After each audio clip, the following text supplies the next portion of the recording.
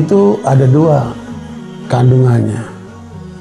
Ya, imun yang dari iman, ada imun yang dari makanan dan suplai kebutuhan. Ya, jadi kalau kita membaca dari pernyataan para ahli kesehatan, memang cara yang paling efektif untuk melawan virus corona ini adalah meningkatkan daya imun. Ramadan itu adalah satu kesempatan yang sangat luar biasa dalam menumbuhkan kekuatan imun itu. Ya, kekuatan imun ini ditimbulkan dari dua hal. Pertama, masalah faktor makanan. Makanya sahur. Jangan tidak sahur. Kata Nabi, beda antara puasa kita dan puasa ahli kitab, itu mereka tidak sahur. Kita disuruh sahur. Tasahharu fa inna fis sahuri barakah. Sahurlah kalian karena dalam sahur itu ada berkah. Gitu. Jangan sampai tidak sahur. Nah, itu untuk mengisi daya imun kebutuhan tubuh kita. Sahur.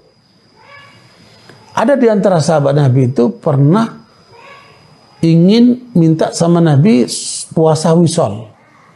Puasa wisol itu puasa yang berkelanjutan tanpa makan, tanpa minum. Jadi umpamanya dia puasa dari subuh nih. Ya, hari Minggu ini, hari Ahad subuh dia puasa. Waktu mau buka, dia nggak buka. Dia lanjut sampai sahur. Dia nggak makan apa-apa, nggak berada. Tetap puasa dia. Sampai sahur, lanjut puasa berikutnya. Nah, itu dilarang sama Nabi. Jadi kalaupun kalian melakukan wisol, maksimal sampai sahur. Tetap harus sahur. Gitu. Karena itu akan memenuhi kebutuhan jasmani kita. Tetap harus ada keseimbangan. Gitu kan? Nah, makanya untuk sunnah Nabi kan pada waktu berbuka itu, berbukalah kurma. Karena itu rasa manis yang dibutuhkan oleh tubuh kita. Luar biasa itu penelitian para ahli tentang buah kurma itu. Nah, sekali lagi saya ingatkan, fisik kita yang diisi dengan makanan dan minuman tadi itu cuma 20%. 80%-nya itu ada di rohani kita. Makanya para ahli psikologi itu mengatakan penghancur imun itu justru faktor kejiwaan. Tadi itu sampai 8%. Berapa? 5. Penghancur daya imun oleh kejiwaan. Pertama itu stres. Yang kedua itu depresi, yang ketiga berpikir negatif, yang keempat marah-marah, dan yang kelima adalah emosional. Ya, apalagi sampai putus asa, bunuh diri. Nah, udah hancur itu orang. Nah, itu penghancur daripada daya imun secara psikologis. Ya, makanya Ramadan itu sebenarnya menutup dua-duanya itu.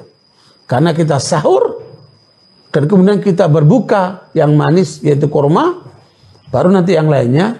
Nah, sementara kejiwaannya jangan tanya, karena akan terpenuhi. Dia sedang dalam keimanan yang tinggi oleh sang puasa. Makanya Ramadan itu diperintahkan oleh Allah kepada umat Islam, sementara pada waktu itu mereka sedang perang Badar. Dalam keadaan perang Badar, ya kan? Luar biasa itu semangatnya. Makanya kaidah itu, iman tidak bisa dikalahkan oleh apapun. Saya membaca analis bule Barat, orang kafir. Dia menganalisa begini. Barat itu pengembangan teknologinya hebat.